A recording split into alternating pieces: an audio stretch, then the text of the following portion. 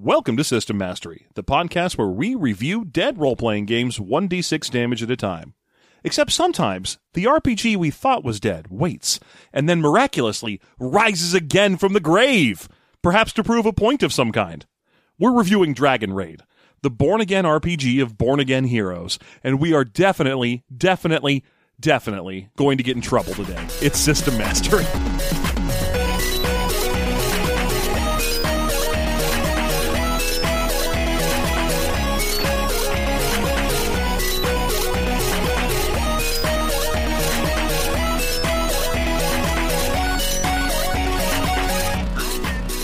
Hey, John. What is it, Jeff? Hey, John, did you know that there is a button on our website you can press? I knew there were many buttons on our website, yes. Well, there's a very special button on our website. Oh, I've got a very special button. On your website. And you could press it. Ooh, finally, consensualness. Ooh, push for free cheese. Yeah, one of your nipples is for free cheese, and the other one is weirdly for free chili. Yep. Neither one is healthy. Please continue. For $50, if you go on our website and click on the Give Us Some Money button, there is a $50 option called the Announcement Mastery, whereby we will read for you an announcement that you have written on our show. It can be an ad, it can be a personal message, as long as the content matches our requirements, which are nebulous and unspecified. We will read it for you. Indeed. Pretty simple. We haven't turned one down yet. Nope, because, people who trying to do that are people that listen to us, and basically all of our listeners are nice. Yeah, we got good, awesome listeners. Every one of you is good and awesome and should give me $50. Every one of you. Even in this time of stress, I require several hundreds of $50. What was I going to say? But we have one today, John. We have a message from a listener, and I think we're just going to take turns reading that before we get on to the main show itself. Yes, indeed. Mostly because we forgot to record it during the show, and now the show is an hour and a half long, and it wouldn't be nice to put it at the end. Yeah, this one comes from Eli. Mm-hmm. Gave us the money for this to read. I came to System Mastery through the Flophouse podcast since you guys bought a Jumbotron for that show. Oh, don't get me started. He didn't. Their Jumbotron is like, please give us some notes and we'll craft a fun ad for you. And instead, they just read my notes. Wows. It's you, Stuart Wellington. I'm coming for you. Since then, the cozy little family of podcasts, System and Movie Mastery, and Expounded Universe have made up a majority of my at-work entertainment. The Discord server has been nice to hang around in, even if I don't post all that much. And it's been helping me through a pretty rough time in my life. It's been inspiring me to work on an RPG of my own. In fact, I'll admit that as a delivery driver, I get in and out of the car quite a lot, so I miss parts of the show. Hey, as a delivery driver, thank you for existing, by the way, during my God, this. Right now, yes. Oh, jeez. Thankfully, in California at this point, we've hit a point where the delivery drivers can just leave shit on your doorstep. Yeah. And it's the best. I get in and out of the car quite a lot, so I miss parts of the show. However, I've picked up enough do's and don'ts from what I've heard. For instance, to let my creativity flow, I come up with new names for every single stat, which that's totally fair because we will make fun of you if your game has the 6 D&D stats in it again. We do make fun of people for that. Always include rules for seduction, especially through the use of spells, as this allows creative problem-solving options that other dumb RPGs don't offer. Yeah. Wait, hang on. Am I being ribbed here? Yes. I feel like I might be being ribbed. You might be ribbed for my pleasure. For John's pleasure. Yeah. John likes ribs. I like it when Jeff gets ribbed. I like it when I get ribs. I mean, they're delicious. And they're not available under quarantine. Let's see. Where was I? Lots of fun apostrophes. Lots of fun apostrophes and names for extra flavor. Start characters out weak so they can experience the feeling of achievement that comes with leveling up. Whether when their 6th or 7th character finally survives to reach the 2nd level. Include lots of fun and creative options for character, race, and species, but acknowledge that the fun ones are simply too advanced for a mere player to understand. After all, players are dumb, and they can't be trusted to handle anything. This goes double for the events of the story if some silly player messed with the awesome kick-ass world I have in my head. Then that'd make me personally sad. Most importantly, make sure the GM is a hanging judge. We can't have players enjoying too much freedom because who knows what they're going to do with it. Yeah, now I might have missed some things, but I'm still glad to have gotten so much good advice from just listening to a podcast. While everyone waits with bated breath for Chi-Alk the Thunder Pendulum to be released. I got a Thunder Pendulum for you. I hope Jeff and John keep doing what they're doing and raking in that sweet podcast money. Shoutouts to Jesusaur, both my GM and player in separate games of Lancer, and the rest of my players, Nova, Double D2, and Cynical Duelist, who is a very long-time friend. You guys and the rest of my crew are awesome, even though none of you listen to this podcast. I'll play this part of the episode in the pre-roll to one of our games so that you have to listen to this. Maybe you'll enjoy it more than A Dragon Walks into a Bar by Jeff Aldrich and John Taylor, available on Amazon wherever fine books are sold. I mean, at the moment, it's still available on Amazon. I've heard they're planning to move it to some sort of consignment website. I heard they're moving our book into quarantine, not because of coronavirus. It's just bad. I actually got a chance to talk to our publisher a couple of days ago, and she was like, "You guys are proven sellers now. That book is doing very well." And I was like, "You are lying to me." There is no way that is true. Get out. I cast you out. Deceiver. So thank you so much for the kind words. And once again, if you want to have us read your message on the air, all you have to do is give us 50 of your bucks. And you can do that on our website, systemmasterypodcast.com. There is a button called Give Us Some Money. And now, on with the show. Welcome back to System Mastery. It's me, your host, Jeff, joined as always here in the bunker. Just the two of us against the world. You know, and also I have a family. Yeah. Just huddling in fear and terror. It's John. Yay, I'm huddling. Yeah, we're in California, and we have decided to keep making the show anyway because we love you. That's right. We love you so goddamn much. You have no idea. Don't even try and tempt it. We will be in your yard in a second cutting open a rabbit or something. I know. Just going crazy. I know some of you may not believe it, but we have crushes on every single one of you. In fact, we'll start a GoFundMe and announce our crushes.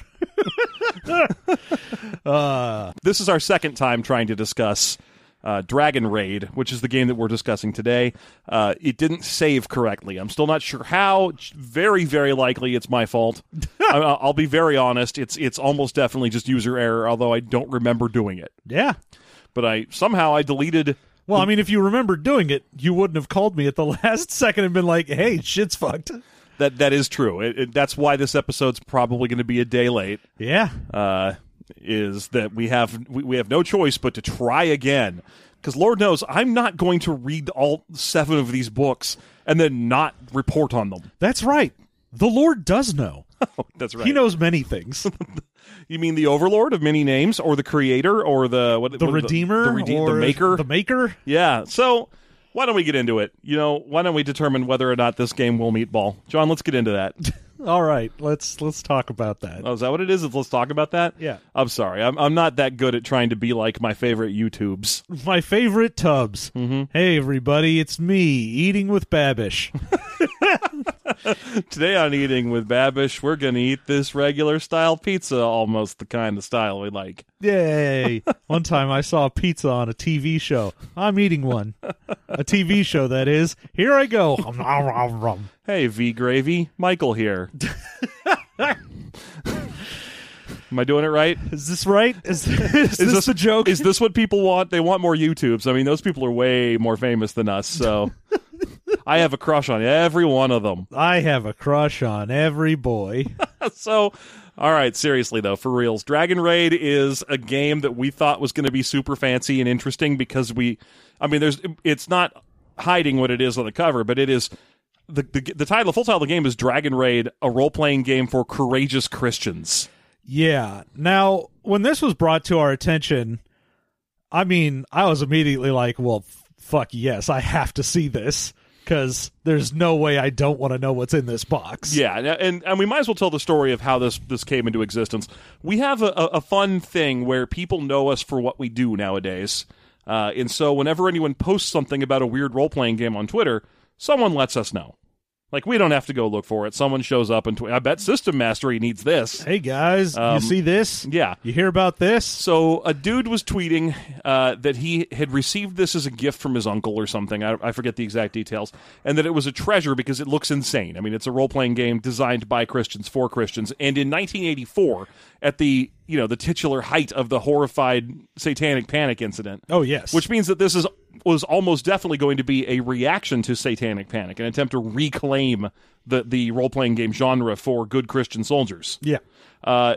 people tweeted at us and told us to try and get it from the guy, and then the tweet became like an increasingly hilarious series of demands to have the game mailed to various other famous role-playing game-related internet people. Yeah, and it turns out completely unnecessary. Yeah, they still make this. Yeah, keep your weird treasure, my friend. You've earned it. It's a good thing to have, and we bought our own copy for $30 because, as John says, this is still in production. I mean, more or less unchanged since 1984. Yeah, there's a bunch of stuff in the box that you get, and it all seems like, well, not all. A lot of it seems to have been freshly made, but it is still the 1984 stuff in there. Mm-hmm.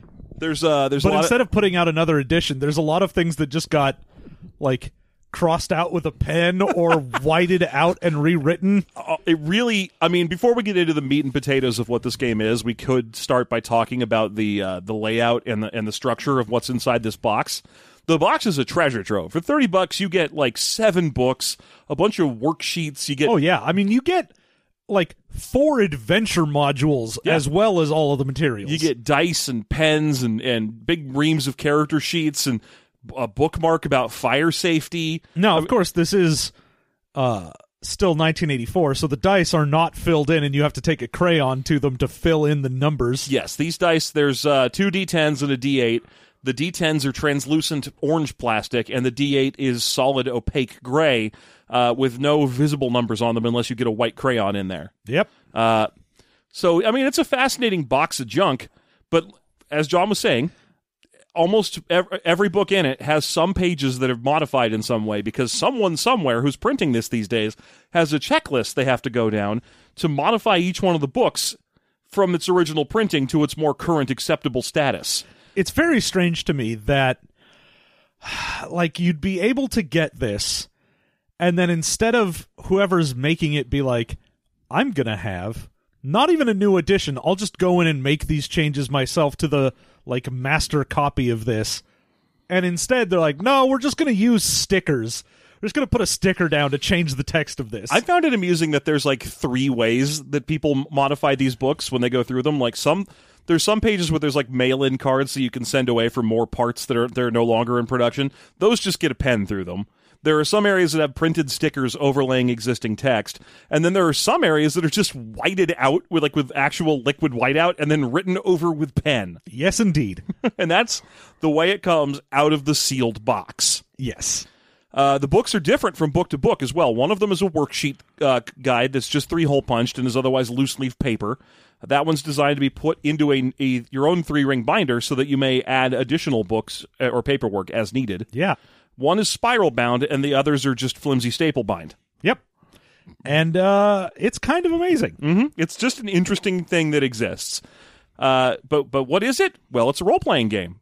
Presumably designed by someone who had heard of them and whose only previous experience with role-playing games was hearing sermons against them and seeing the cover of one. I mean, there does seem to be some knowledge of some game, like, it almost terms and ways to run a game, because it's not like they just didn't know what the hell they were doing at all. No, there's some weird little things that would suggest that they have some gaming experience. Like, notably, that there's hex grid for explanation for exploration and square grid for combat suggests that they've seen how people do grid mapping in the like early 80s for D&D and stuff. Like they had played chainmail at some point. My assumption, honestly, is that there was, before the Satanic Panic thing took off, some Christian guy was Dick playing... Wolf. Yeah, Dick Wolf. That's Doink, not a joke doink. name. I mean, Doink Doink and all. But the author of this book was, or of this box set, was named Dick Wolf. Yeah, so Dick Wolf, at some point, a good Christian soldier, was playing D&D when the whole Satanic Panic took off, and then went, if they're not going to allow Christians to do this, I should make something for them. Yes. And on the surface, that's actually both really smart, because now you can cater to an entire group that would otherwise have not had anything to do with this game. Oh, yeah, for sure. It's a genius move, like financially speaking. But also from the perspective of, I want to have a game for something that I'm interested in. I mean, there are so many nowadays very niche RPGs, and for someone to go, like back in 84, oh, I need to make an RPG for a very specific market. Yeah. Well, I mean, even in the early 80s, you could already tell that there was not money to be lost by just slapping 4 Christians onto the ends of things. Well, yeah. You'd be like, oh, it's classic rock for Christians. They say knees a lot more in these songs than in most. The word save shows up more often, and therefore this is a whole different genre of soft rock, and we will sell billions. Yes. That seems to be a pretty common thing, but I wonder if this was that, where it was like, oh, I have an idea. I'll make a role-playing game designed to facilitate and teach Christianity to Christian kids that we can use in like Sunday schools and so on. And then, like within 2 years of him having made it, it just got crushed by the Satanic Panic. And he was like, "It's me. I'm your local salesman of D&D themed Christian role-playing games." And everyone was like, "Get out, tempter." No, like I said, I assume it's the opposite. Yeah, okay. That he saw the Satanic Panic happening and was like, "Oh, I've got to make it for Christians." Well, 4 of them. I've got to make it for Christians. 444 Christians. How to cook 444 Christians? Thanks, Romans. I was very curious about that. Oh no, the fire does not touch me. Ha ha! Dang Bible references. I mean, that's cool. We're poaching you. Okay, I mean, we're Romans. We don't eat anything just fire grilled. What are you, crazy? We haven't invented barbecue yet. We're just going to eat the weird parts of you anyway. We want them fatty parts for the Lord. What's the weirdest goops you got? Hey, what's up in you that's all weird? Let me eat that. Give me them nodes. So why don't we talk about the basic markup or design of the game? This is a hard one to tackle. There's a lot of different avenues of entry to describe what this game is and how it plays and so on. Well, I mean, I basically think we can either start with setting up the setting information or go into the full-on crunch of the game.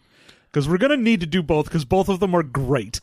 Okay, that's fair. And by that I mean not great, but fascinating. Great. How about, yeah, great for us.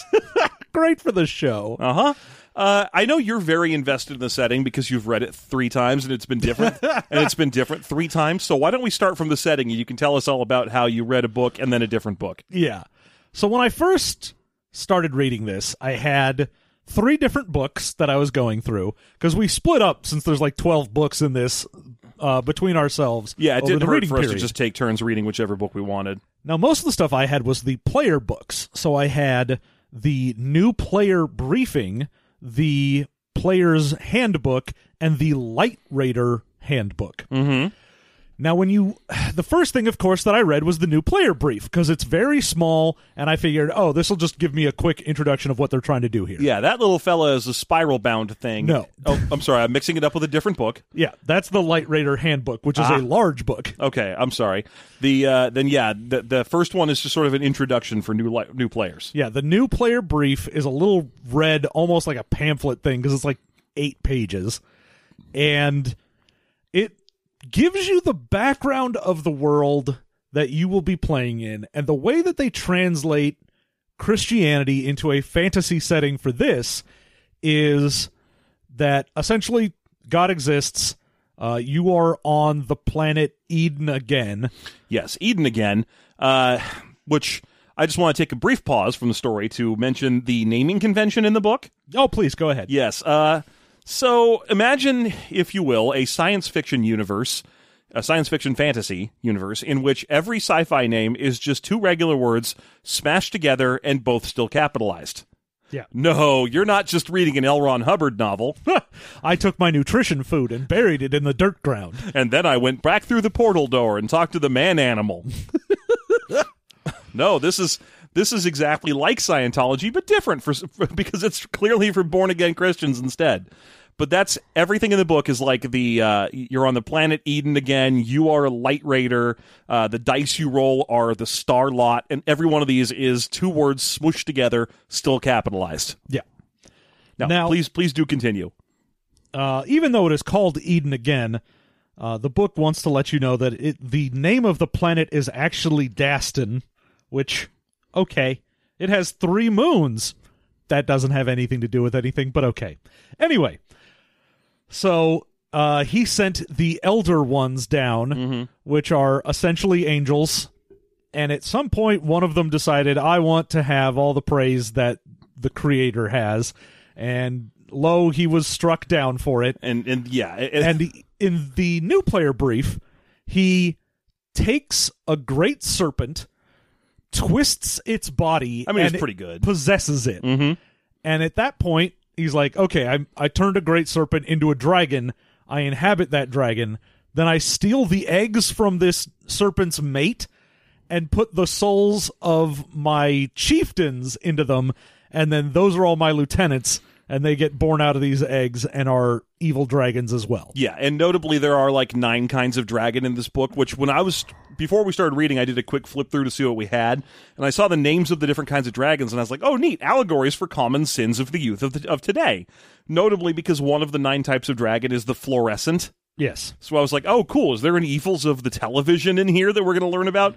No, fluorescent's just a random word he thought of. No, the same thing, there's a rainbow dragon, and it's not like, look out for them queers. It's just a rainbow dragon. It's just rainbow because that was one of the descriptions. Now, to be fair, none of those descriptions exist in the new player brief. Oh, fair. None of that is brought up. Yeah, that's true. And then it has a whole thing about how these dragons ended up, like, basically enslaving and taking over the continent, and they were going to take over everything until the Redeemer showed up and stopped their final push. And now they can't get to the last small little bastion of, not basically Christianity in this book. And there's like one little redeemed land where all the good people still live, and it's like basically just a city with a school in it. It's basically like a little peninsula that's connected. So the liberated land, there it is separated by a big mountain range for the land part, and it's so cold that dragons can't go over it. And if you're thinking, well, they could just go around it through the water, there is a constant, ridiculous storm that stops dragons. Yes, and if you're thinking they could just tunnel through it and get in that way, yes, they can't tunnel. They already did. They're afraid of dirt. So yeah, then that's sort of the base idea that you get, is that like the Redeemer gave his life in this book not so much to like wipe away sins, but to create a big old storm and make it so that the dragons were pushed out of lands. Yes. Okay, great. Now you go into the other books and all of a sudden things start changing. Sometimes a lot, sometimes a little. Yeah, because I didn't read that book first. I read the Adventure Master's Guide first, which is the, I figured was going to just be like the DMG and basically just be advice for how to run the game. But it turns out it has all the rules of the game in it as well. The rules of the game are reprinted in several of the books. Yeah. But the Adventure Master's Guide has the story being that the dragons are aliens. Yeah. And that also all of the monsters that they otherwise populated, that the dragons populated the world with in the version of the story that John was telling. Yeah, in the new player brief, the creatures that you fight, because it's a fantasy game, so obviously there's trolls and orcs and goblins and whatnot, but in the new player brief, it's, they used magic to, like, put mud and stones and rocks together and then just sort of animated them and sent them out. But don't worry, when you fight and kill them, it's not like you're killing a sentient being. This is just sort of animated rocks that the dragons have given false life to. Yes. Now, if you want to feel particularly bad about this game being like, hey, it's okay to kill orcs, they're not alive, note that in almost every example of how to use skills and so on, it'll be things like the orc offers you 5 rubies in exchange for your silver shield and so on. So these things are intelligent enough to want to bargain, to trade, to talk with you. There's whole adventures where they just are cheerful and friendly and communicate with you normally. There's an entire point of an adventure where a troll opens up his own, like, school for learning how to do various business things. Yes.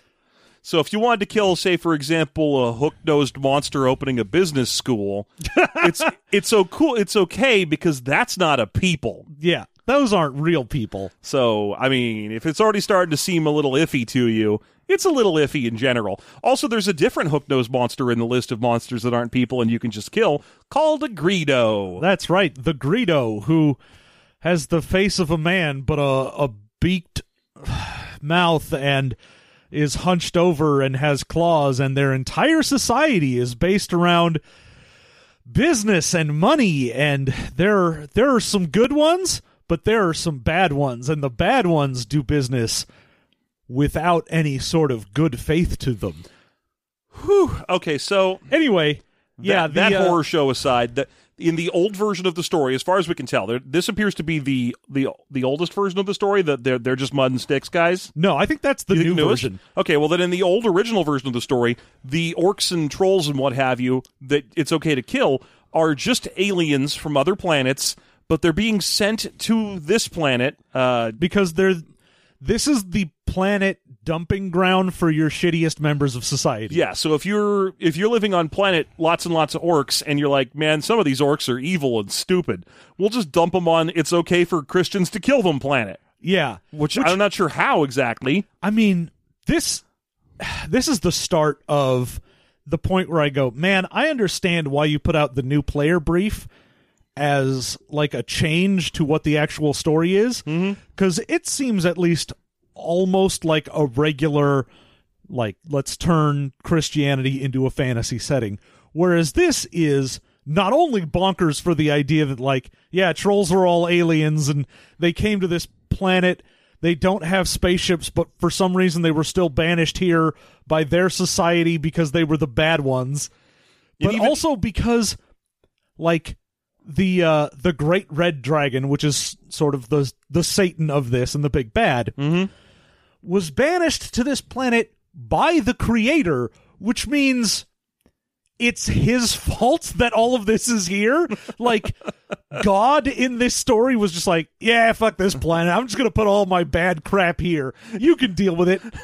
Well, I mean, ultimately that means he's made it the job of these Light Raider people to clean up the trash. Like, but he could have been like, oh, what's this, an uninhabited planet? All right, great. You, idiot, you're down there. There's no one to corrupt here. Fuck off. I mean, yeah. The fact that there are still liberated and, twice born living on this planet, which are people who are like, you know, twice born because they're born again Christians. Do you get it?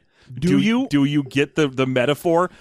It's interesting because this is like proposing a Christianity structure. And again, this is saying that this is the same galaxy that our Earth is in. It's just a different variation on the way that God interacts with each individual planet happening someplace else very far away. I mean, I wouldn't say that because there's no indication that Earth exists. Well, there here are multiple references to how, because in the old books, there's all these references to a guy called the Overlord of Many Names, which you'd think that'd just be God, but it's not. It's Jesus. Yes. It's specifically Jesus. And they go out of their way to say that on other worlds, this man is known as Jesus Christ the Redeemer, or Jesus Christ of Nazareth, which means that, yes, Nazareth exists in this galaxy. and therefore, the planet Nazareth. Therefore, it might be the planet Nazareth. You got a point there. But it does mean that this world that you're playing the game in is...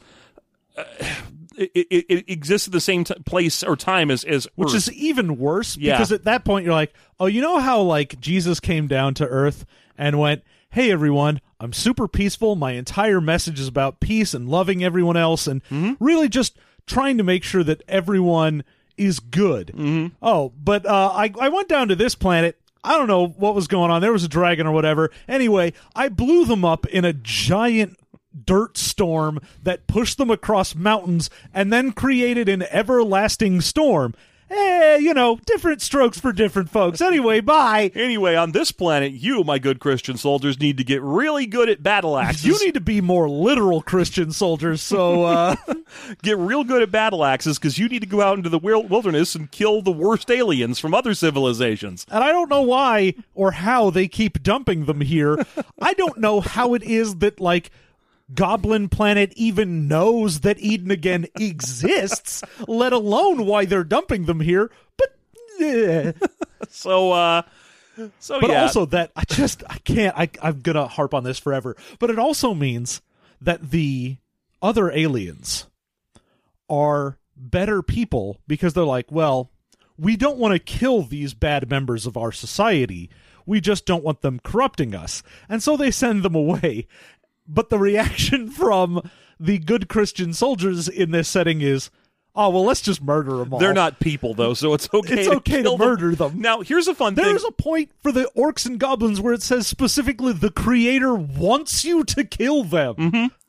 That you don't have to feel bad if you do. Now, how do we know that you don't have to feel bad if you do? Because there's a whole class of people that you're not supposed to kill, but that aren't good Christians yet. Yeah, because they're humans. They just aren't Christians. Yes, exactly. These are the dragon slaves.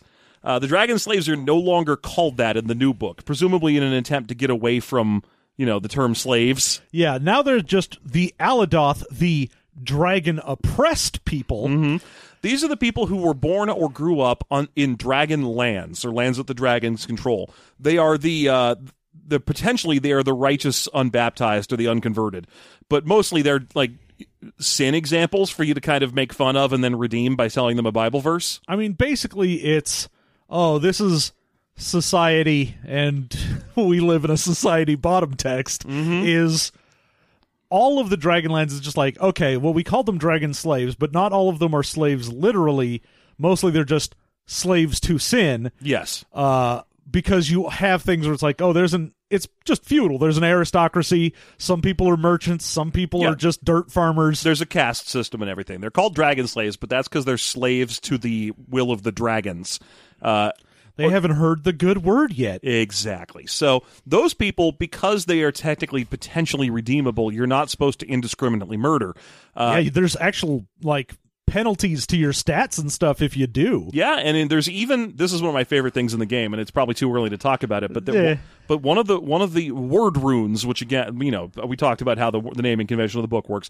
One of the word runes that you can say that's basically a spell is you get in less trouble for killing non-Christians today. Yeah, if you do this spell, then you're real sorry about killing that dude. Can I have less troubles?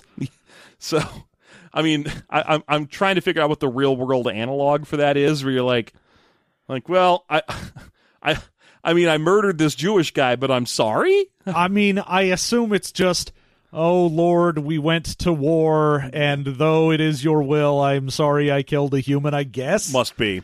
Okay, so why don't we get into how you play in this world? Because the longer we talk about the theological implications of... I would never stop.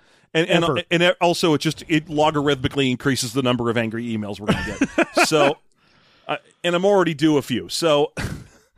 The rules of this game are very biblical. The stats, your basic, they're called abilities, and your basic set of abilities are the 7 virtues plus 2. I mean, you get, I'll just name them off. You have love, joy, peace, patience, kindness, goodness, faithfulness, gentleness, and self-control. Yeah. Now, 2 of so it's the 7 virtues plus, patience and self-control, I think? I have no idea.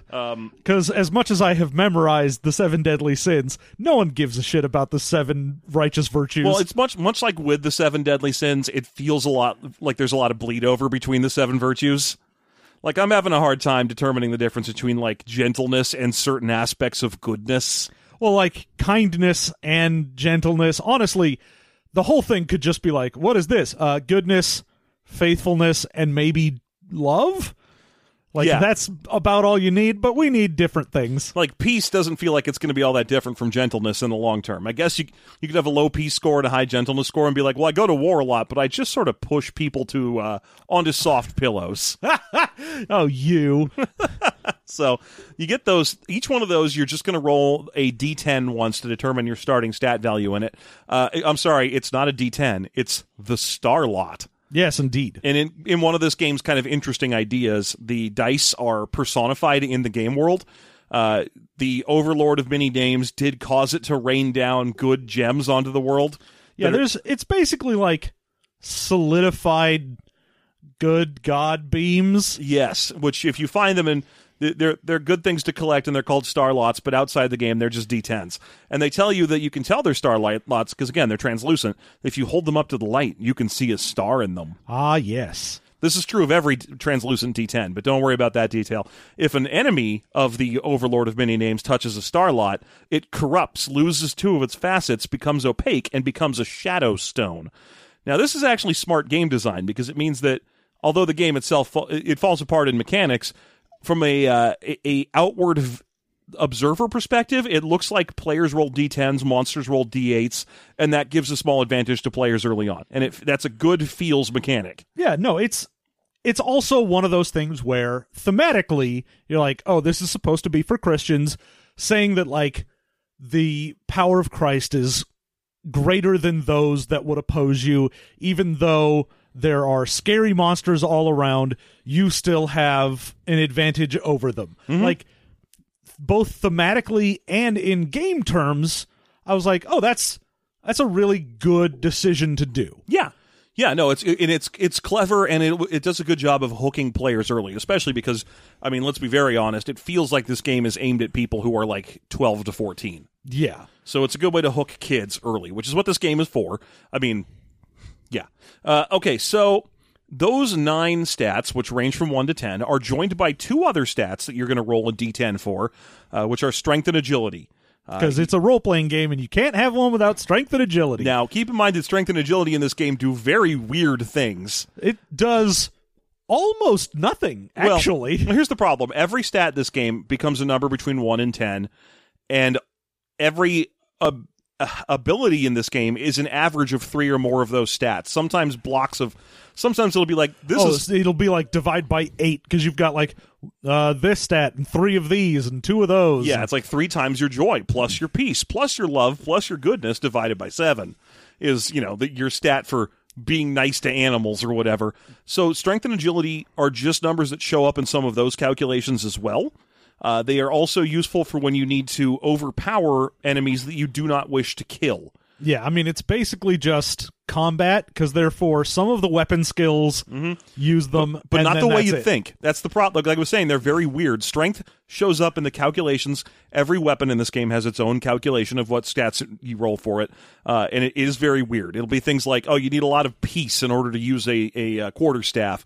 You can't use warhammers without hatred of evil, but you can use every other weapon without hatred of evil just fine. Strength is battle axes, crossbows, and longbows. And that's it. Yeah, just the ranged weapons and battle axe. Now, there's two-handed sword and polearm in this game, so you'd think to yourself, well, strength should factor into those calculations if it's in battle axe. No, we need more room for joy. Goodness, no. What would make you think that strength would be useful for wielding a big old mace or something? It's so weird.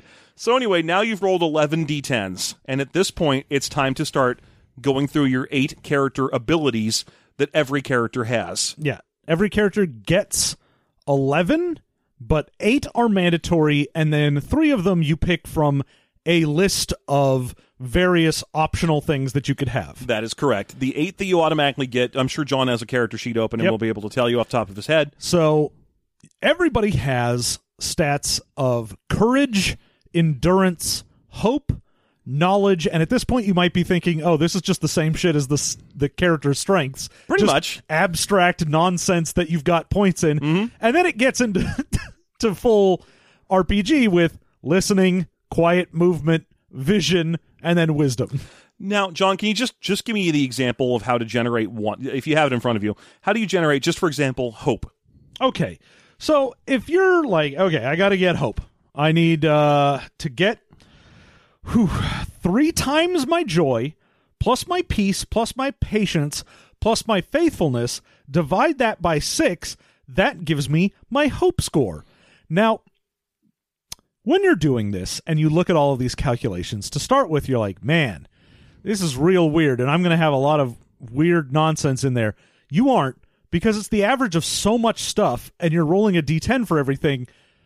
Basically, you should have a 5 for every ability you have. Yeah. With some weird outliers going to like 3 or 7. Here's the problem with rolling 11 d10 and then using those 11 discrete values to form a bunch of averages. They're all going to average out to 5.5. Yeah. And it's very boring to do this 11 times and then make 11 abilities out of those 11 die rolls, each of which is an average of between 3 and 7 of the original 11 things you rolled. You're going to get a bunch of 5s. Yep. Now, and indeed you do. yeah. Now the stuff that you don't take, because you get 3 out of a choice of things like, say, hatred of evil, or persuade foe, or talk to animals. Righteously mingle with evil.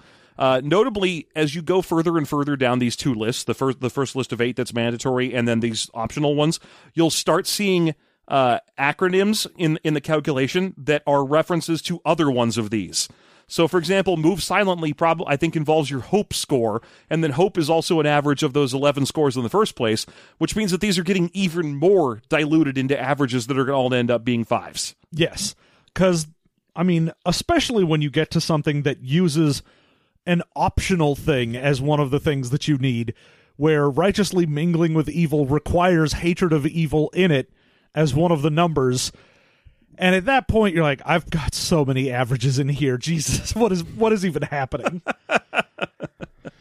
Then each of the weapons is calculated in the same way. And I'm just staying on that just to get through all the things that are like the same calculation. Oh, yeah. So everyone has a solo battle as well as all of their weapons. Yeah. Now, solo battle is what you use if none of the other light raiders are around to help you. Yes. Because no matter what weapon you're using, you're the exact same proficient in everything if you're by yourself. Yeah, that's right. So you get your solo battle, and then you also have the other, I think it's like 9 or so weapon proficiencies. You just have them all. You might as well just use the ones you're best at, because again, they're just take an average of 6 to 7 of your other stats, and then that's how good you are with this weapon. Yeah, now, some of them deal D5 damage, some deal a D10. If they deal a D5, it's because they can be used as a ranged weapon as well. I mean, honestly, there are some that just do a D5 and there's no reason to ever use them. Oh, there's some that just suck. I thought that, like, is a quarterstaff a D5? That might be the... Yeah, there are several things in here where you're like, but why would I use that? That's just bad? Maybe your score and it's real good. I'm just kidding. Your score is going to be a 5 or a 6. It's a 5. It doesn't matter. There are so many stats to calculate, and they could have just made them all 5s. Now, you may be wondering what you're going to do with all these 5s once you're done generating them. This game's mechanic resolution system is actually a percentile chart. You calculate the difficulty of the task you're attempting to accomplish. Sometimes that's a floating difficulty based on, like, the value of defense that an enemy is putting forward. Sometimes it's just an arbitrary, this appears to be about a 6 difficult, as put forward by the Adventure Master. Yeah. You look at a grid, you compare your bonus, your stat in the thing they're telling you, and the difficulty, find the matching point, and then roll under that on percentiles of star lots. Over that, but yes. Over that, excuse me. So, yeah. And it's not a chart that you can just sort of memorize, because if I've got ability rating 1 and it's a difficulty 1, that's a 45 and above to succeed. Okay. But if I have a 2 and it's difficulty 2, now it's a 50. So it's not like you can just go, oh, if I'm like the same, then it's 45, and then like a 5-point difference for every level it goes off. Yeah, no, it's not a chart that lends itself to easy memorization. Luckily, it's printed on the character sheets, but it is kind of an definitely obtuse one that you always have to look at. Yeah, it's an obtuse sort of thing. Now, you only use that for skill checks because battle works where... I mean, another decently smart thing was all enemies in this only have one stat. Yeah, they have their physical vitality. They have their battle stat. Yeah. And battle is just what they roll. There's what they add to a roll for both offense and defense. If you want to attack them, they roll a D8 plus their battle, and that's what you have to beat on your roll of a D10 plus, the depending on what skill. you're doing, weapon skill. Or if you're defending, then it's your shield of faith, I think, because we didn't go into the armor of whatever. I was going to get to it, because it's not enough to have the 7 virtues. You also have to have the armor of the spirit, which is an invisible suit of magic armor that every Light Raider character has in this world. Now, if anyone has either watched Bible Man, if you were a Christian kid growing up with Bible Man, or the finale of Season 2 of Venture Brothers, then you know about the Belt of Truth, the Breastplate of Righteousness, the Shield of Faith, the Helmet of Salvation, the Sword of the Spirit, and the Boots of the Gospel of Peace. Now, all of those get a rating, and instead of being all of them just sort of a weird average, some of them are just straight up the same number you have in something else. So, like, Belt of Truth is just your knowledge. So if you had a 6 in knowledge, you have a 6 in Belt of Truth. Great. Yeah. One of them is an average of the first 5 of your 9 virtue statistics. One of them is always a 1. The Sword of the Spirit starts at a 1 forever. That's the last one I wanted to talk about because it's a good jumping point to getting into how word runes work. Sure. But there's the other two are like the thing is they didn't need 5 types of armor in this very simple game, so a lot of them do something exceedingly simple, and it doesn't seem like it'll ever come up. Yeah, so, there's very niche points where, like, a specific monster will sometimes give a damn about your Boots of the Gospel of Peace. Yeah. But until that point, it doesn't matter what that number is. And the other ones, like, I think the helmet, for example, is like it's a bonus to resist the temptation to impure acts. Yeah, there's one that is, what is this? It helps you resist temptation. What's this one? It resists the urge for impure acts. I'm like, isn't that just temptation? How are we doubling up already? I think if you spend most of your life in religious avoidance of sin like this, that you eventually start to really divide up the sins. Well, especially like, we got to divide up sex from what everything else is. Mm-hmm. Yeah, sure, there's the temptation to overeat, but that's nothing like the temptation to get your dick wet. Mm-hmm. So, one of them, I forget which one it is. John has it in front of him, so you might be able to tell me. But one of them literally doesn't do anything but remind you that you're born again. That is the Helmet of Salvation is just there to be like, hey, this makes it so that the Light Raider knows that when they die, they're going to go to the spirit in the sky. They're going to go to a place that's the best. Yeah, like, that's it.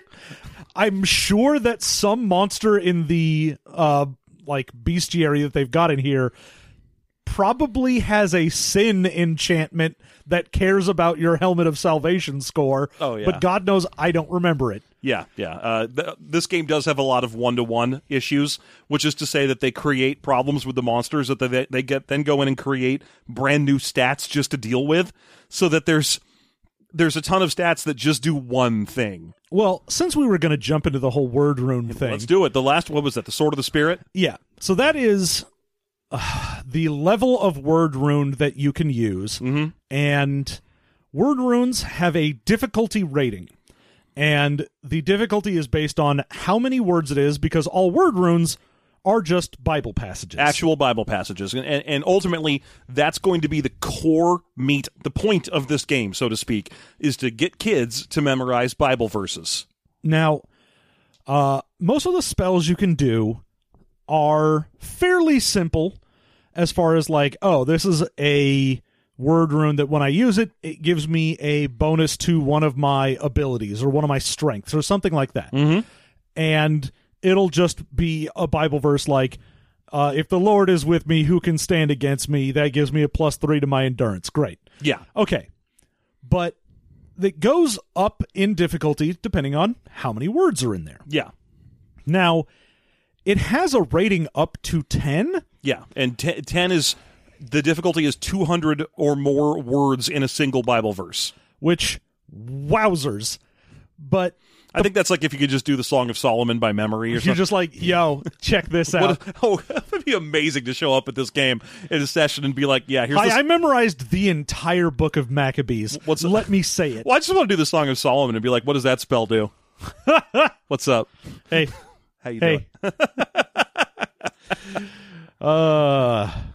Yeah, so the ones that come in the Light Raider handbook are only rated 1 through 3, which is good because the Sword of the Spirit isn't just a limiter as far as, you can only know up to your Sword of the Spirit rating. Mm-hmm. It is also, you can only know within, like, down 3 from whatever your highest rating is. Yeah, so if you get your Sword of the Spirit rating to 4, you can no longer cast difficulty level 1 word runes because you have advanced significantly as a Sunday school student, I assume, and therefore you would be wasting everyone's time if you're sitting there just reciting the easy fucking Psalms. Get your shit together, Brent. Yeah, they're like, look, you at this point, you've gotten so high in Sword of the Spirit that just reciting the Bible verses that you have been reciting for the past year and a half doesn't impress God anymore, and it doesn't do anything. God doesn't give a shit about your Psalms, Henry. Go learn a hard one. Quit giving me those Proverbs that is just 5 words. Get out there and try a little. Listen here, Tyler. No one cares who begat who. Go learn a big one. You get me something from Philippians or you get the fuck out. So, yes.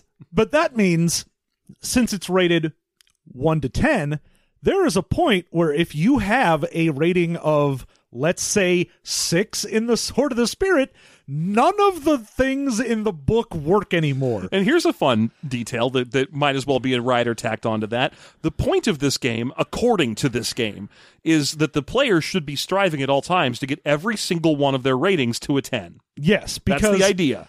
At that point, you essentially reach nirvana and either become a ultra prophet, like you basically become like one of the apostles and you wander the earth teaching people, or you are Elijah and you ascend into heaven. I'm still kind of trying to get my head wrapped around this part of the book where the goal is to get as godly as possible. I mean, I understand that acting in all ways like God is like the point of actual Christianity, but I never felt like God would give all that much of a shit about my skill in slings.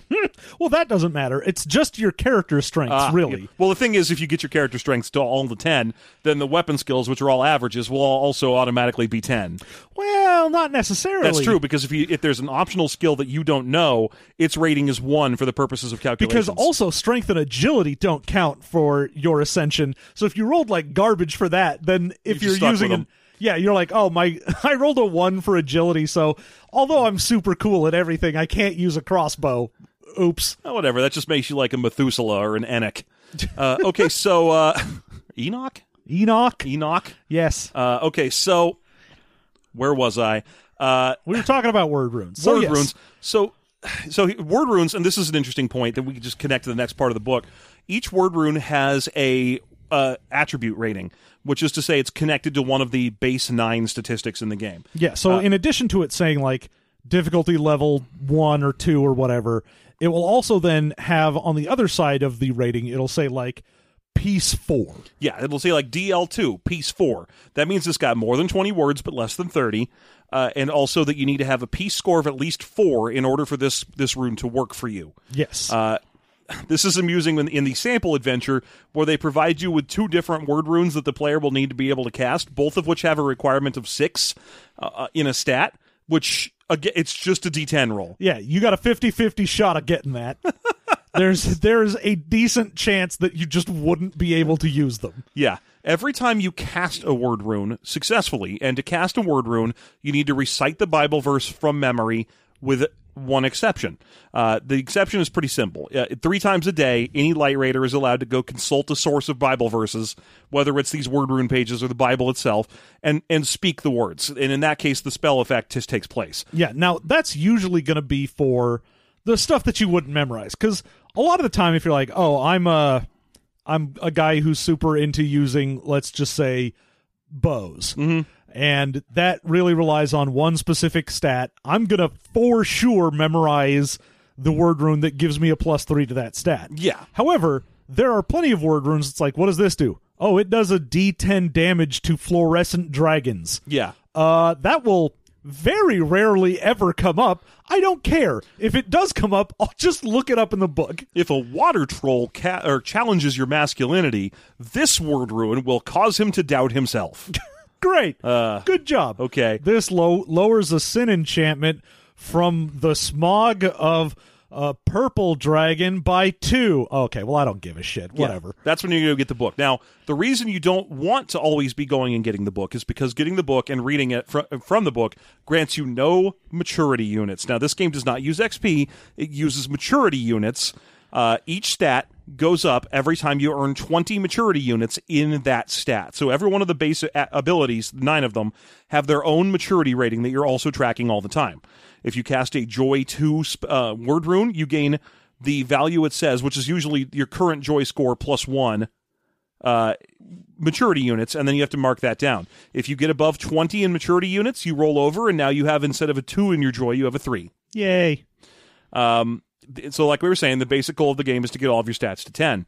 Keep in mind that all of these like word runes are like, oh, increase your gentleness by 3. All that does is mean that you have to go through your character sheet, find every single one of the dozens of ratings you have that use 1/7 of the their calculation is gentleness, increase that by 3, and then see if it increases the rating of the ability you were going to roll by 1. Yeah. It will not, usually. Now, it's also of note that the only word runes that are a 1 in a stat that you can use are the ones that add +2 to that stat. Mm-hmm. So the only thing you can cast if you rolled like garbage for a stat is to make that stat less garbage, and that's it. And it won't matter, because if you're like, oh, my joy is a 2, so all my ratings that I take with things with joy in it are dropped from 5s to 4s. I'll raise my joy by 2 to a 4. Does it affect the average? No. The average is too many other numbers. It's, They did not. It feels very much like they didn't test it. Now, there are suggestions throughout the course of the books that would indicate that this game's been tested heavily. Most notably, the giant story that I know John is dying to tell. God, I love that. So, in fact, the only other things we really need to talk about when it comes to character design is just like what your hit points are, and then also briefly mention the combat system rules. I did mention them. The advanced combat system rules, John. The advanced combat, Mark. Also the overpower rule, which is how you stop yourself from accidentally killing dragon slaves. You just tie them up. Yeah. There's a rule for just tying people up. But let's leave that and talk about advanced combat real quick. There are 2 functions to advanced combat. You can turn it on or off if you would like. That's all there is to how it exists. Half damage, you could declare you're swinging for half damage. This way you can beat down dragon slaves without killing them so that you can pump the good word into them. Yeah, because in order to tie someone up, you're rolling against their health points. They're rolling against your strength agility. They will roll their current combat value. No, it's their hit points. Oh, I'm sorry. They roll it's their current hit points. So you have to beat them up so you can actually tie them up. Yeah, so they roll their Shadow Stone, which is a D8, plus their current hit points, and they are comparing it against the total of your strength and agility, no dice. So if your strength and agility adds up to a 15, and they have 7 hit points, and they roll a 4, they have 11, you tie them up. It takes 3 rounds, but you tie them up. Yeah. You can also work together on this. Everyone in the party can combine their strengths and agilities to tie someone up so that they have to Yeah, so roll. If you didn't want to punch someone in the face until you could get to the point where you could personally tie them up, you can get everyone together, because most of the time people's physical vitality rating is going to be above a 20, and you're definitely you can't get above a 20 as your strength and agility. Yeah, but if you've got 4 players, then you'll probably have somewhere in the range of a 40-ish. So that's a hard number to beat. You can tie up lots of things that way. Great. Anyway, the other half, besides the half damage so you don't inadvertently kill dragon slaves, is the critical hit chart. And this is the weirdest thing. I mean, in terms of what this game is and the points of this game and how it plays, the fact that there is an extremely gory critical hit chart is the weirdest thing you've ever seen. Yeah, now, the crit system in this is just, if you are playing with it, it gets turned on for everyone, and there is no reason, if it is on, to not do it, because all it is other than not wanting to kill dragon slaves. Yeah. But you'd just be rolling for half damage, which you wouldn't try to crit on anyway. Right. But the crit source is, after you attack, you roll a d10. Did you roll a 10? You crit. Now you roll another d10 to see where you hit them, and then depending on where you hit them, you either roll another d10 or percentile to figure out what you did to them. Now, this is a game where you play as Christians whose job it is to go out into the world. I'm sorry, not Christians, twice-born light raiders, whose job it is to go out into the Dragonlands and wrangle dragon slaves and give them the good word. Yeah, you want to rescue people and, get them to come back with you to the liberated lands, and probably. There's a whole bunch of sins going back and forth about in rescuing from sins and all these things. But also it's a game where you can get stabbed in the dick so hard that you die. That's right. If you get stabbed in the dick real hard, there's a good 5% chance you just die. And here's the problem. You can behead a motherfucker in this game. Oh, yeah, for sure. You can take someone's arm off and watch them as they bleed to death in front of you. This is what's weird about. Okay, well, first of all, we got to talk about how this is not a well thought out crit system, because like a lot of crit systems, once you turn it on, you deal with the fact that players will roll a few attack rolls against any one individual monster, where players will be the brunt over the course of their career of thousands of attack rolls from tons and tons of monsters, and eventually one will crit. The crits are on the monster side. Yeah, because even if you roll dice in any given battle more often than a monster, if it's like 4 of you versus, say, 1 giant, okay, great. You're rolling dice more often. You'll get more crits than that giant will. Yeah, but over the course of your game, you will fight so many things that eventually some goblin's going to be like, whoopsie doops, I stabbed you in the dick. Sorry, I'm not even a people. Oops, there goes your penis. Now you're dead. Whoopsie doops, bye. I'm a goblin. Yeah, that's what you would... And then it's like, hey, should you use the advanced combat rules or not? Well, first of all, the 2 advanced combat rules should not be tied together, because the half damage one is completely essential in a game where apparently you need to nearly murder people before you can make them Christians. It should just be one of the rules that's always in the game. The crit rules, it's like, should you put these in the game? Well, they're kind of gory, so check to see if your players are all right with blood and guts. And if they can't come to a decision either, consider Romans, like the book Romans. Yeah, go ask a Roman. And pray on it. Don't ask someone from Rome. That's crazy. Pray about it, and then you'll figure it out from there. Go to the Lord with your question. I mean, he's not going to answer, but just pray and then come back and tell your group, hey, Lord said it's great if you get stabbed in the dick. Let's do it. Let's be clear. A lot of these books are basically just advice to pray about things, but that's the one time where it's like, should you use this rule or not? Ask God. It's the only time I saw anything quite like that. I'm going to go ahead and pass the buck on my bad game design and say, just ask the Lord about it. So, I don't know. The critical hit system is the biggest disconnect from the purpose of this game. Well, yeah, given that everything in this game, from the fact that you're trying to memorize Bible verses in order to get your spells done, to the fact that all of your stats and everything are just based on like being godly, and your whole mission in life is to go save people. Like, when you first look at it, it seems like it's doing what it wants to do. You're like, oh, what is this? It's a game where you go out and it's not about combat. It's about going to try and save these people that don't realize that they are slaves to sin. Yeah. And you're like, oh, okay. I mean, I disagree with that from a theological standpoint of it's your job to go preach to people.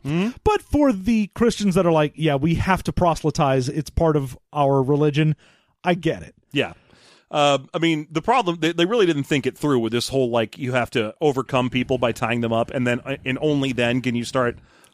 yeah, because at that point everything breaks down, because you're like, oh, well, my whole job is to go try and bring this good word to people so they can know. Well, how do you do that? Well, they're not going to want to listen to you, so obviously you got to punch them in the face until they're weak enough you can tie them up, and then when you tell them Ephesians 23:5, they're going to go, thank you. Thank you so much. All of the examples have that chick-tracky feel to them, where it's like, you finally managed to subdue this lady, and you tell her this one verse about fat people, and she goes, I've harbored secret questions about not being a fat person. Could you help me be beautiful instead through Jesus? I'm sorry, I mean the overlord of many names. Yeah. So I mean, it's got a very kind of chick track, but like we were, the core point is, you hit this wall where you're like, all right, the point of this game is basically Christian-y edutainment. It's Godutainment. Yeah. It's the fantasy here isn't the fact that orcs and goblins exist. The fantasy is that people are going to listen to you and give a shit about the Bible when you tell them. Especially if your source that they should believe you is just verses from the Bible spoken directly at them. Before we close out, we're rounding the horn about, well past the halfway mark here. I want to hear the giant story from John, and then I want to tell the fat lady story. Oh, God. Okay. This book comes real hard. Now, this book has Spangles. About 3 adventure books in it that, let's just say, they've got some ideas about what an adventure is. Oh, goodness, do they ever. One of them is straight up like D&D. It's just like, hey, explore these hexes, and each one of them will have a little adventure in it, except most of them don't. Yeah. It's like, you went into Hex 17. That is scrubland and dirt. Nothing happens. Please choose another direction to go. Hell yeah, brother. That means I'm playing a shitty role-playing game in the 80s. This is something that in 40 years I'm going to pretend I'm really excited about. Now, one of them is a quest where you are supposed to go save a light raider. A fellow light raider has fallen and needs help, and they're up on like the top of this mountain.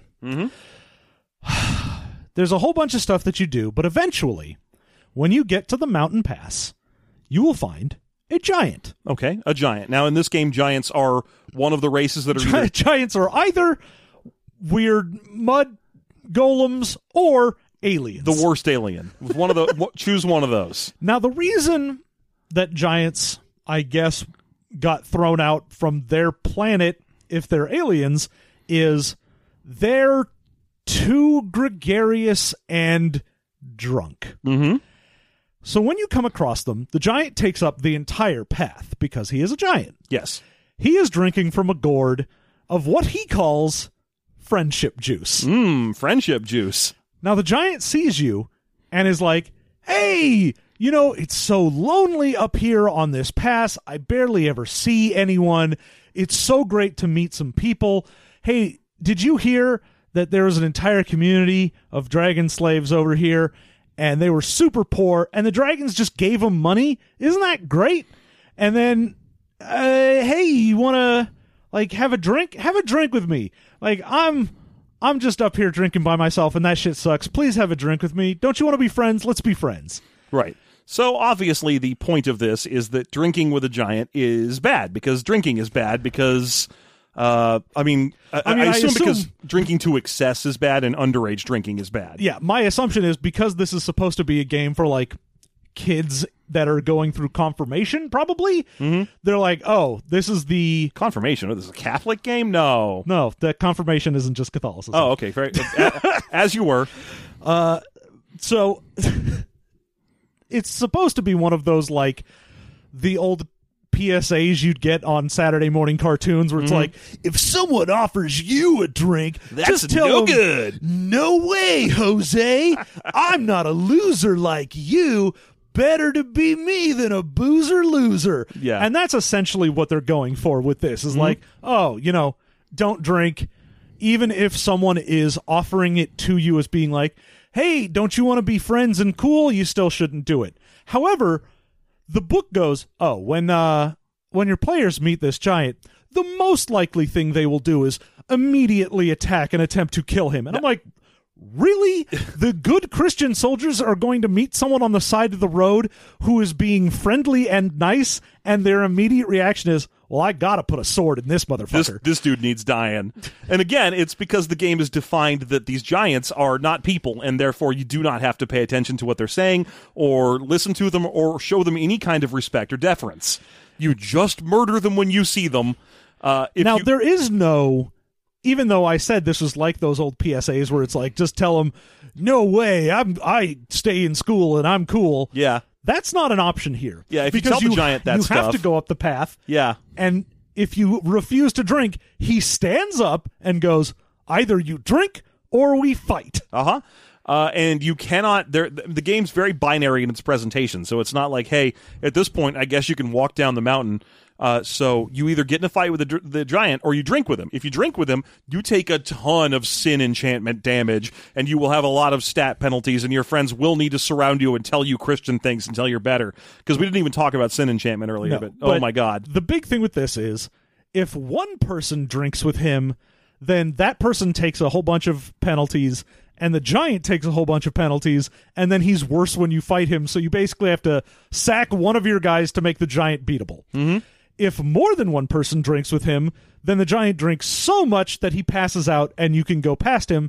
So if you sacrifice more than one person in your party, then you don't have to fight him at all. Yeah. However, the adventure also says if he just passes out and you go past him, he'll be awake when you come back down the mountain and you'll have to fight him, period. There's no drinking at this point. And I was like, what the fuck adventure is this? And what's the allegory? What message are you teaching? What would be the closest direct allegory to what kids, this is? If you're at a party and one of your friends comes up to you with a red Solo cup and says, hey man, you want a beer? shank him. Just go to town on his nuts. Don't do it alone. He might be able to fight you. Get 3 or 4 more guys. You get a whole group of you friends, and you go after this dude, and you just pound him in the nuts. Just go to town on him. Or the 4 of you get together, draw straws over who has to get drunk tonight. 2 of you take the bullet, the silver bullet, if you will, drink this guy under the table, and then the other 2 of you can go do whatever can you run need. off and, I don't know, tell your pastor what's happening? What is this? The story, it's so mean. Okay, the story I'm telling, this is one about a monster. The one that John just told is one about a monster where you're allowed to just kill them indiscriminately, and the game assumes, even though it gives the giant motives and things to say and a gregarious nature and so on, it assumes the players are just going to be like, oh, it's murder o'clock. Yeah, even before it gets to the point in the description where it says, like, oh, if they just completely refuse, then he'll say binary, you have to drink or fight. Before that, it actually says, yeah, your players will most likely draw their weapons and attack upon sight. Yeah, they'll be like, oh, a giant, we get our weapons out and kill it. Let's fuck this guy up. The story I'm going to tell you is the one that's the first adventure that you're supposed to go, and you're supposed to do it alone. You are attending the College for Light Raiders in the nice land for born-again people. And upon graduation, you go outside and you take a sleep against a pear tree, at which point you have a dream. Keep in mind that dreams are exceedingly common in this collection of books. Almost every adventure starts with a dream so that they don't have to do any kind of adventure hooks or anything. Oh, no. There's no point where you're like, oh, you hear a rumor that often whatever, because no one evil can get past the barrier into the liberated lands. There's no way that there would ever be a rumor of something happening because no one would come through, so you have to get divine dreams in order to get missions. So every adventure starts with a divine dream, and in this case, you actually see everything you're going to do. In your dream, you see a fat woman ordering or making demands of a different woman for more cakes and pies. And even as she says these things, she is sticking her fingers into pies and stuffing them into her mouth. Oh, how she is fat and demanding. She must be a high-caste dragon slave to be so fat and demanding. The dream then gives you 2 word runes that you will need in order to solve this problem, and a general idea of where the castle is. And then you wake up. You now know the 2 word runes you'll need to be able to stop this problem. You cannot cast them, probably. One of them requires Joy 6. The other one is DL2, which means no one can cast it yet because your Sword of the Spirit character, rating you just can't. Yeah, your Sword of the Spirit rating is 1. You cannot cast that spell yet, that word rune. Luckily, the game says that difficulties and so on are waived for the purposes of this adventure so that you can cast these 2 word runes, and if you choose not to waive the difficulty, then the augury one, which is the second of the 2 word runes, the one that's just to tell the future, it just gives you the dream again anyway. Yeah. It doesn't matter. You're No. like, oh, I would like to augur the future. The future is you succeed telling this fat lady to quit being fat. So, yeah, you go wandering, you fight an orc, you go wandering through forest. You actually have to do a maze through the castle because the lights aren't on in the castle. How dark is it in there? It's literally one of those draw a map, and just as the player DM is like, hey, there is an exit to the left and to the north and to the west. You feel your way across the wall. Yeah. You find a door, and you're like, You are in a okay. dead end. Do you choose to backtrack? It's one of those. It's just a memorization mapping challenge. Well, yeah, because it's the 80s, and obviously everyone is just nuts over your players making maps. Yeah. Yeah. So eventually you find your way to this lady. Now, she tries to scream, but her mouth is so full of marshmallows that she can't. Oh, been there. And I have a marshmallow mouth, and I must scream. Okay, so you find her, she tries to scream, and you go, whoa, hold on. You automatically start talking. You don't have a choice in terms of role-playing. You just say the thing. Whoa, hold on. We are not here to defeat you. In fact, we have brought you a gift. And I immediately go to Captain EO. It's like, a gift? You find me beautiful? Yes, Angelica Houston in weird makeup. I do. Some sort of hanging from the ceiling space spider. Everyone does. Okay, so am I right? Is that what she was? Yeah. It's been a She was while. just sort of a weird trash spider monster, and Yeah. then Captain EO pelvic thrusts rainbows and creates a beautiful world. Obviously. Duh.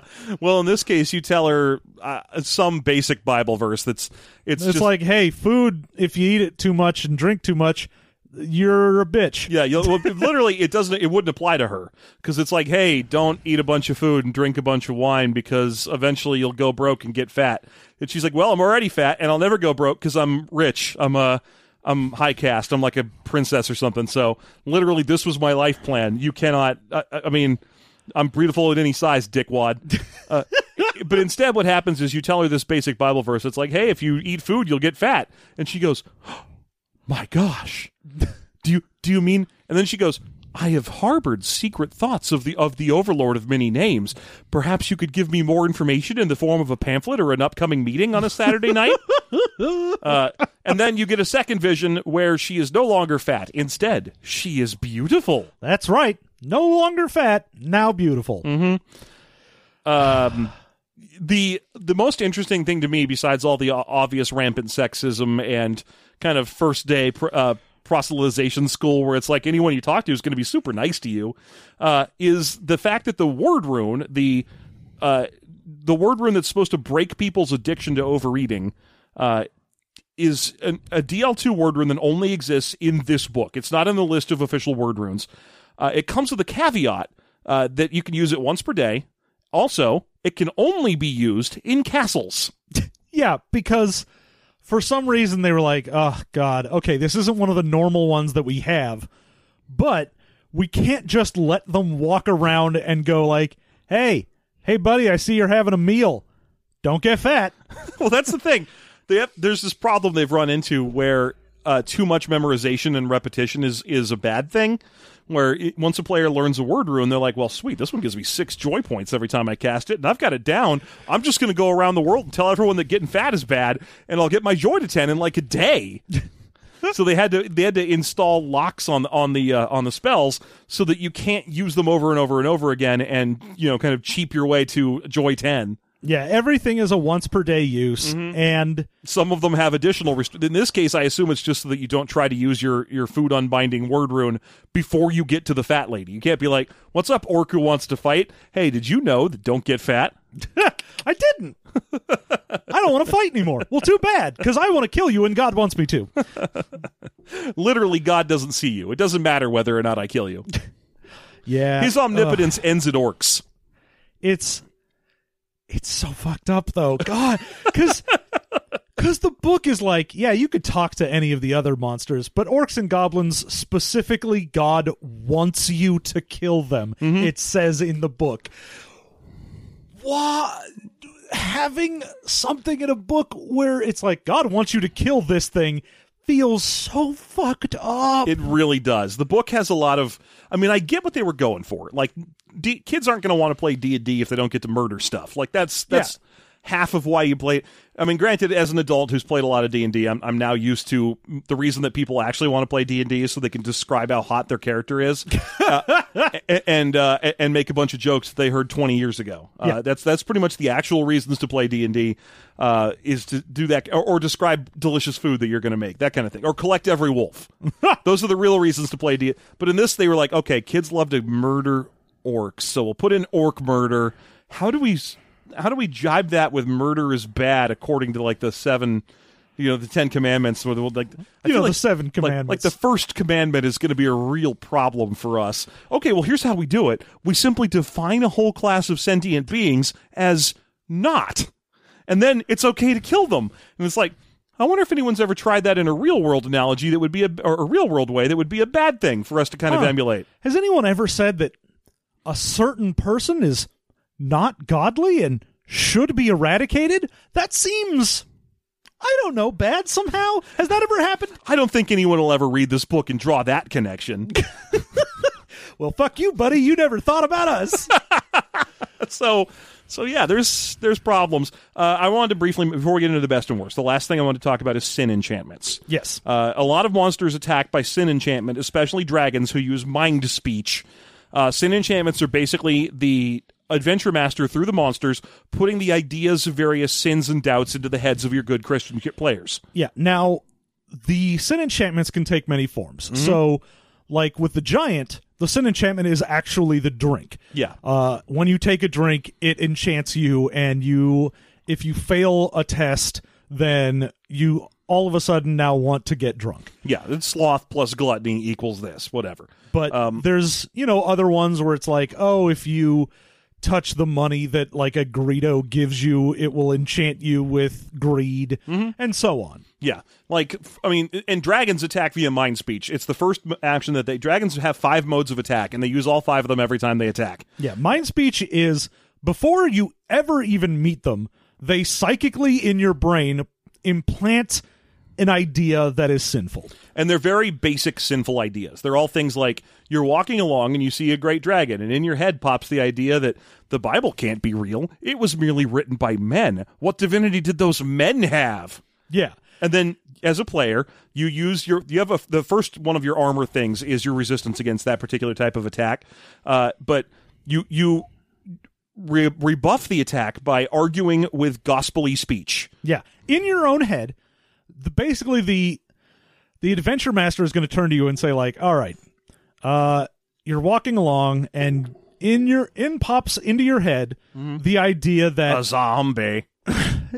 Maybe, it's not so bad that people are drinking. Like, it's just fun, and it's not like it causes any problems. And then at that point, you have to, in your own brain, present a logical argument to beat the dragon speech that has been implanted in your brain. Yeah. So, like, for example, the dragon may pop up in your brain and be like, there's no proof that Jesus was truly divine. And then you have to respond with, but did not Jesus never deny he is not divine during the trial part of Matthew or whatever?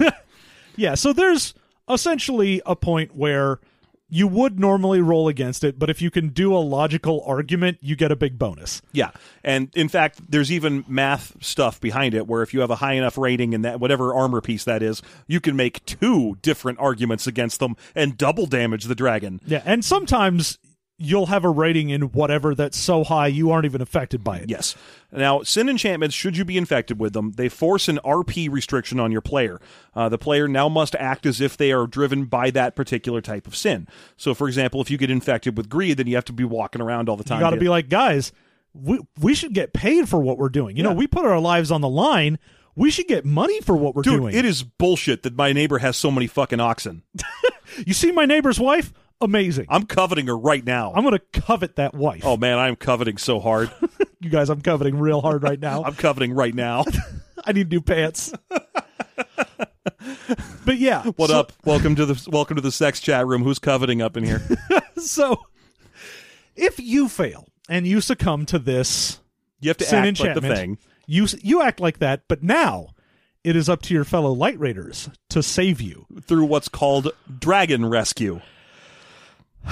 Dragon Rescue is where all of your friends stand around you in a circle, spouting Bible verses and logical arguments at you until you submit and just go, yeah, you're right, I was wrong. When this happens, you get berated to the point where you no longer try and have an original thought. If only there was an interesting real-world analogy for surrounding people with their peers and having their peers yell an idea at them until they submitted and accepted. If only that was, I don't know, a concept that we had. Some sort of pressure from people in your social status. Some sort of, I don't know, I want to call it mind cleaning.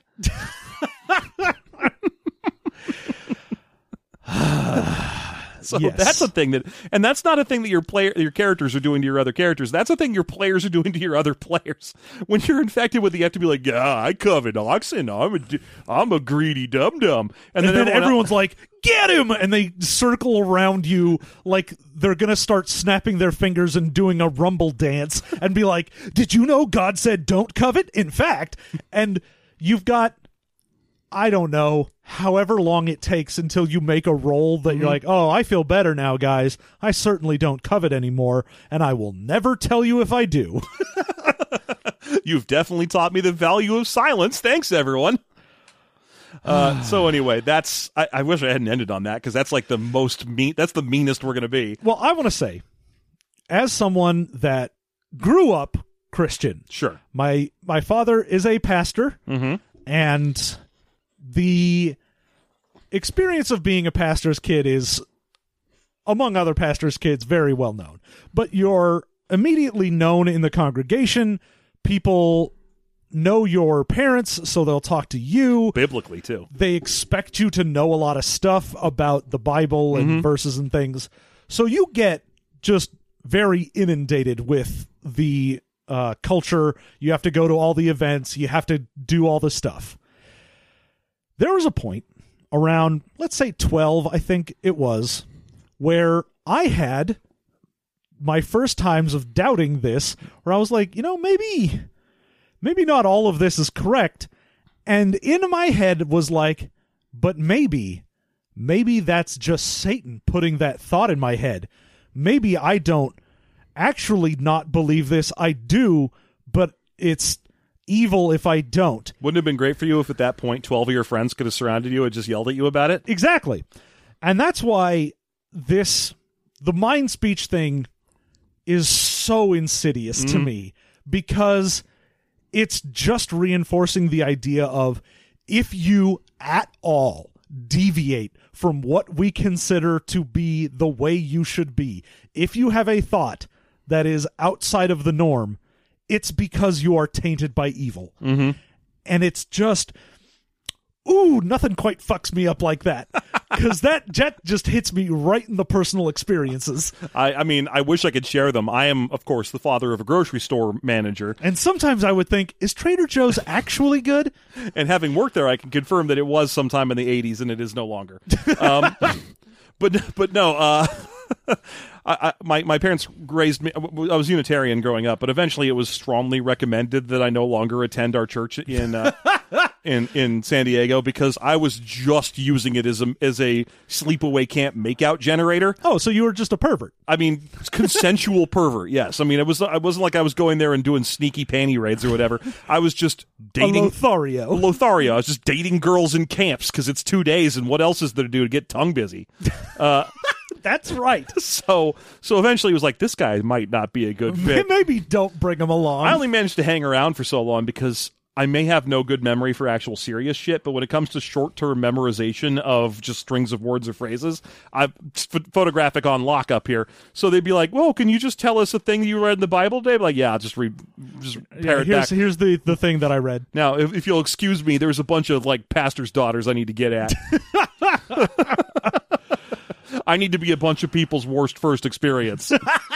Excuse me. I need to be a story that someone will tell. I'll be back. So I never, this, ultimately I'm looking at the whole thing from an outsider's perspective, where I'm like, even if I find the basic concept of an indoctrination-driven role-playing game kind of abhorrent, I'm not that worried about this one because it's fucking terrible at it. And it's going to cause more questions than it's going to solve. Yeah, that's the thing where I was looking at it and I go, I have two big problems with this. One, from the Christian point of view of, you're not doing this very well. Like, just from the thing you are trying to accomplish, you are failing to accomplish that. Yeah. But then, from another perspective of just, yeah, but if this did accomplish what you were trying to get at, it would be the real bad parts of Christianity. It would be the judgmental, overly proselytizing. You can just say American. The American version of Christianity. Where it's just like, I know best. And because I know best, I need to tell you what I know. God wants you to give me a lot of money. It is... It's real bad. It's real bad, and it hits home in a bad way. It's not great. And like I said, for me, from an outsider perspective, looking at this sort of Christian sort of proselytization Sunday school kids tool, I'm like, there's a bunch of shit in here that works at very strong cross purposes to the general idea of what that would be. Like I said, I went to church for a while. I went to Sunday school. I played Sunday school board games and so on. I know the basic mechanics that they use for these. I played Bible Outburst. I played Bibleopoly. Yeah, I played Bible versions of literally every normal game. I played Bible Password. I played Bible Clue. Bible code names. Oh, yeah, hell yeah. Oh, that would be fucking hard as hell. I know, right? Damn, I would love that shit. That would be hard mode. Anyway, continue. Okay, sorry about that. Actually, the only code names I've ever owned is the easiest code names, the sexy one. Yes. It's useless because everything's... Penis 5, this, and this. Yeah, all euphemisms. it's just not great. It's just a problem. So anyway, from an outsider perspective, this book works at cross purposes to its obvious intent, and that I feel like marks it as a failure in a variety of ways. Yep. So let's get down to the actual brass tacks, shall we, John? Before we get any more angry emails, why don't you tell me what your favorite thing about this game is? It's definitely the dice. I mean, like we said towards the beginning, the initial idea of my die roll is on average going to be better because I get to use a D10 and bad guys use a D8.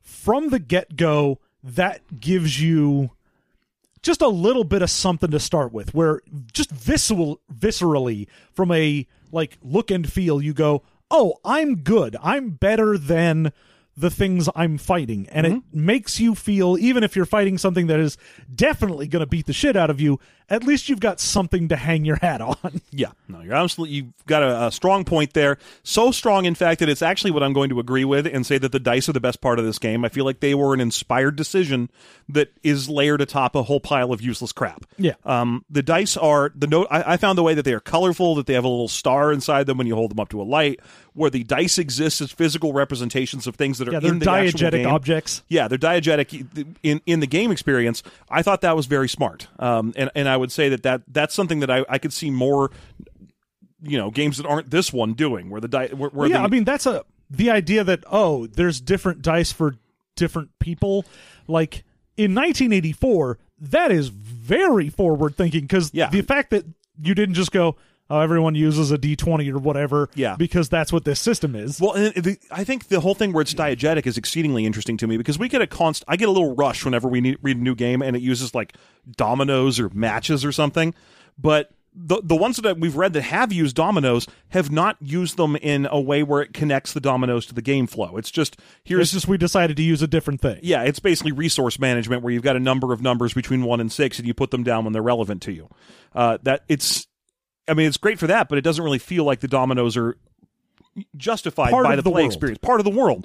And I want to see more games where that is the case, and it's neat to see it here, even if ultimately the world itself is gross. Yeah. What would you say is your least favorite thing about this game? There's a lot of stuff to not like about this, but I think for me it probably has to be the... I think I'm going to go with the bestiary, honestly, at this point. Just because it's very obvious and it's got a Jewish analog in it? Well, it's a lot of things where, you get a lot of stuff nowadays about the whole, like, hate the sin, not the sinner. Mm-hmm.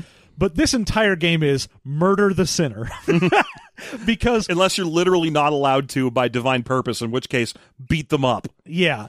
The fact that this game was like, here are creatures that you are supposed to kill, they represent sins, but instead of being like weird, goofy versions of that, where it's like, oh, yeah, Agrito is just going to be running around going, money, money, money, all I want is money, and then he attacks you for anything you have that's shiny. Instead, he's like, oh, hi, I'm a proper businessman. If you would like to have passage, of course that'll be a fee because I need to keep this place running, and if you don't have the money I can give you a loan. And as soon as you humanize the monsters but still expect your players to attack and murder them, that's when it becomes super problematic for me. No Jedi tricks, only money.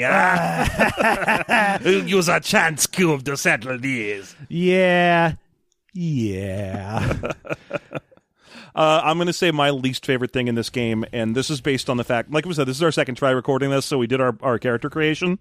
So having now done character creation, I'm going to say that almost all of character creation feels just like obligatory math problems. Like you're filling out a boring 4th grade worksheet, and it is interminable. It results in a bunch of 5s and 3s and 4s. It tells you nothing. You do not build a character in this game. You just build a pile of 5s. Well, the fact that especially your character's strengths are randomly determined. It's not like you can start out and be like, oh, I've got an idea for a character. Oh, wait, I rolled a 1 in gentleness. Turns out the idea for a character I had not going to happen because my dude is not gentle. Hey guys, I'm playing as ungentle Ben. It's just what happened. But no, I mean, it's not just that. You have no sense of character by the time you're done. You just have a random assortment of. I mean, you're looking at these 9 virtues. You're like, well, I got a 2 in joy, and I have a 7 in faithfulness. So I guess I'm hopelessly devoted to God. But it doesn't. There's no point where your assemblage of numbers and averages tips over and gives you an idea of what kind of character you're going to be playing. Well, especially because everything outside of the stuff that you just roll a d10 for, like you say, is going to be like 4s and 5s. Because you're just going to go down and be like, this plus this plus this plus this plus this plus this, divide by this. Oh, what do you know? Another 5. Okay, I don't know why I keep doing the calculation. And the reason is because occasionally it's a 6 or a 4. So there's no feeling when you're done making your character like you have made an interesting person that you would be excited to play. Now, sure, I'm guessing that's because most of the time when people ran this game in the 80s, it was like, Tyler, you're in the game. You're a little knight in this world, and you're going to go out and kill a goblin and rescue a fat lady, and not like you are playing as you know the Fimbambulus the wizard of knowing a lot of Bible verses. So. That's, to me, I would say the fact that the character creation is ultimately extremely disappointing is my least favorite thing about this game. Okay. There's so many other things, but we've been harping on That's true. The theological misapplications and so on for so long that I thought, let's just talk about from a mechanical perspective the ways that this game definitely fails as a game. Yeah. So that's why. So there you go. Would you play this? I would not. It's one of those games that I could definitely have seen someone trying to get me to play when I was a kid. Like, at some point in youth group, I could see maybe someone going like, hey, I heard you like D&D. Try this. Your cousin Marvin Berry? No, it's... Hey, John, I heard you like D&D. Try this. Unzips.